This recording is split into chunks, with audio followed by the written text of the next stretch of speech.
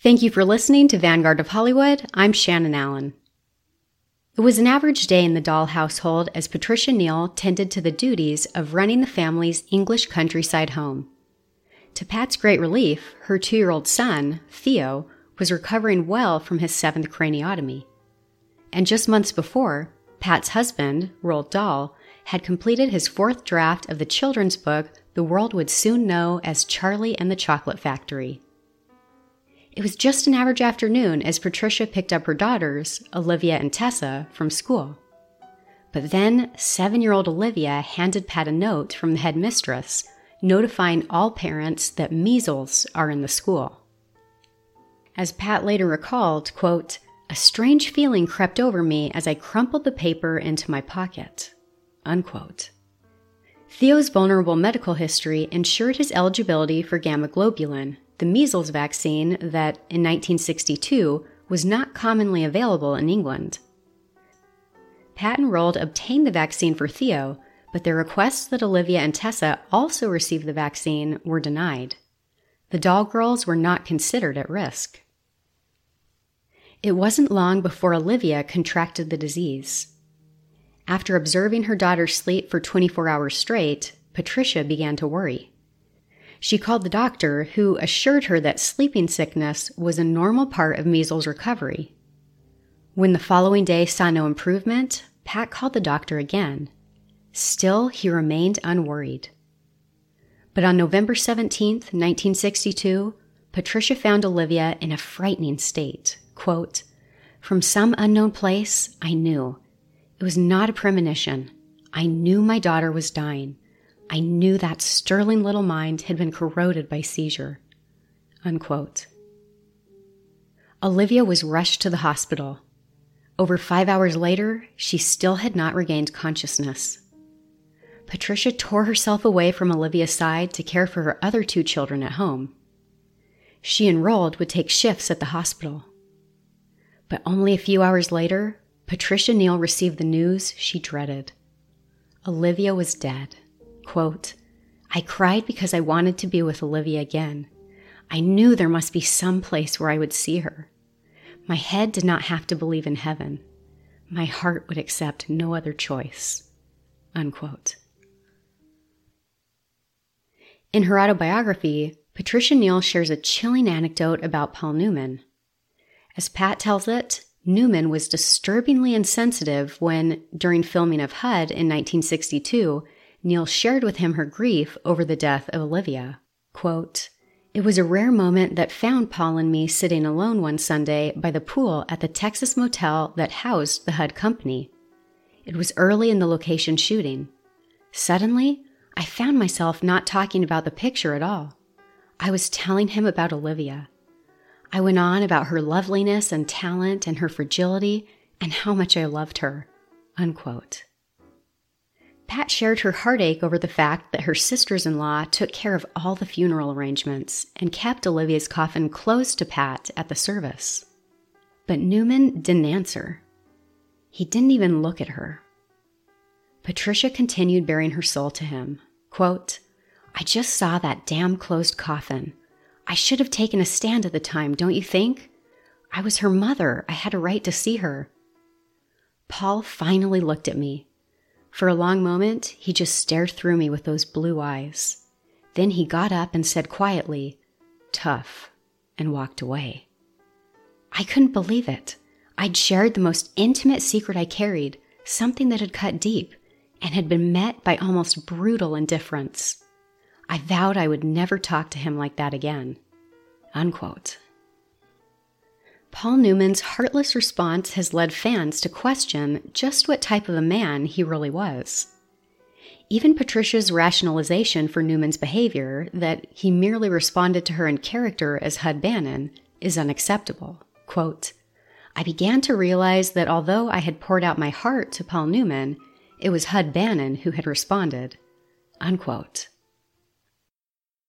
Patricia Neal's anecdote has been accepted as fact since it first appeared in her 1988 autobiography. It's included in nearly every book that's since been written about Paul Newman. And with Newman's resolve in his later years to avoid involvement in books, honors, or awards dedicated to him, It's possible he was unaware of the anecdote and its subsequent retellings. When I read Patricia's autobiography in January of 2020, the anecdote didn't sit well with me. It seemed contrary to everything I'd ever researched, read, or heard about Paul Newman. His appalling response to a friend's anguish was the antithesis of the nice guy, philanthropically minded goodness I'd come to associate with Paul Newman. As Patricia Neal herself points out in her book, with the exception of this one instance, quote, "I've known only kindness and consideration from Paul," unquote. I decided to research further to see if I could find conclusive evidence to support or refute Pat's memory of events. I'm happy to say I found such evidence. The accuracy of Patricia's anecdote hinges on a precise timeline of events.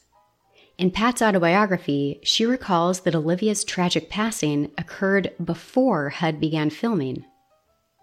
But this timeline is wrong. HUD was filmed in Texas and Hollywood from May to August of 1962, as newspaper articles and interviews from the time confirm.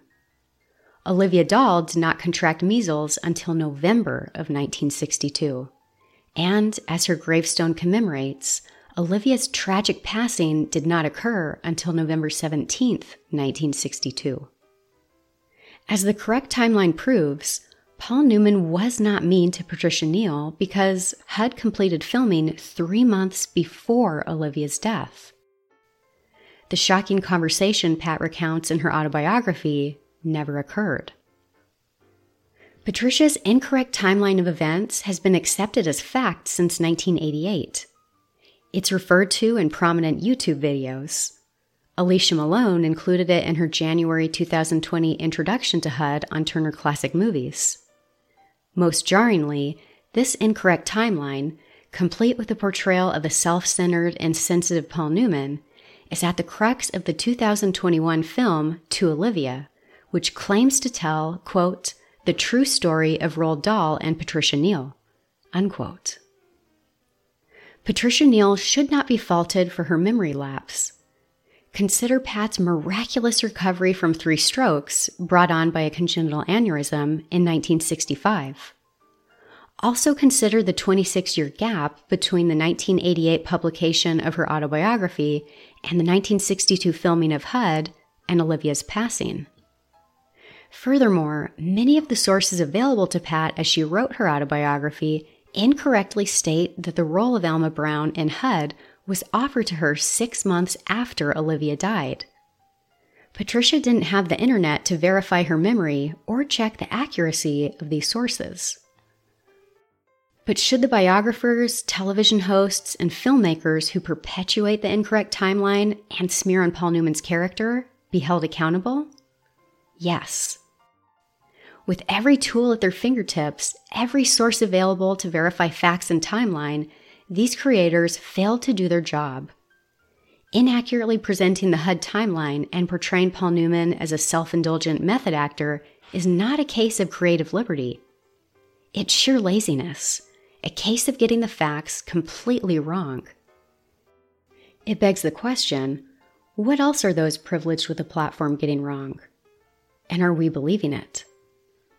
Studies show that our attention spans are shrinking, thanks in large part to the never-ending supply of shallow, snippet-sized content most of us consume every day on social media.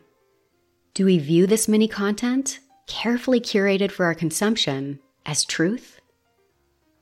I pose this question with a challenge. Do the deep dive. Don't look for truth in an 8-second TikTok video or flashy Instagram reel. It isn't there. Do your own research, find reliable sources, and discover the truth yourself. Searching for truth takes time and effort. It's hard work. If it were easy, fewer of us would accept a movie as fact or be satisfied with the brevity of social media content. No one has the time to research everything our screen-centric world puts before us each day. So let's choose to consume less digital stimuli. Let's choose to spend less time on, or abstain from, social media. Research suggests that intermittent fasting is good for the body. Perhaps a social media fast would strengthen our ability to focus and sharpen our ability to separate fact from fiction. It might even be good for our souls. Thank you for listening. For delicious recipes and all things classic Hollywood, visit my website, vanguardofhollywood.com. If you enjoyed this podcast, please leave a 5-star review on Apple Podcasts or wherever you're listening from.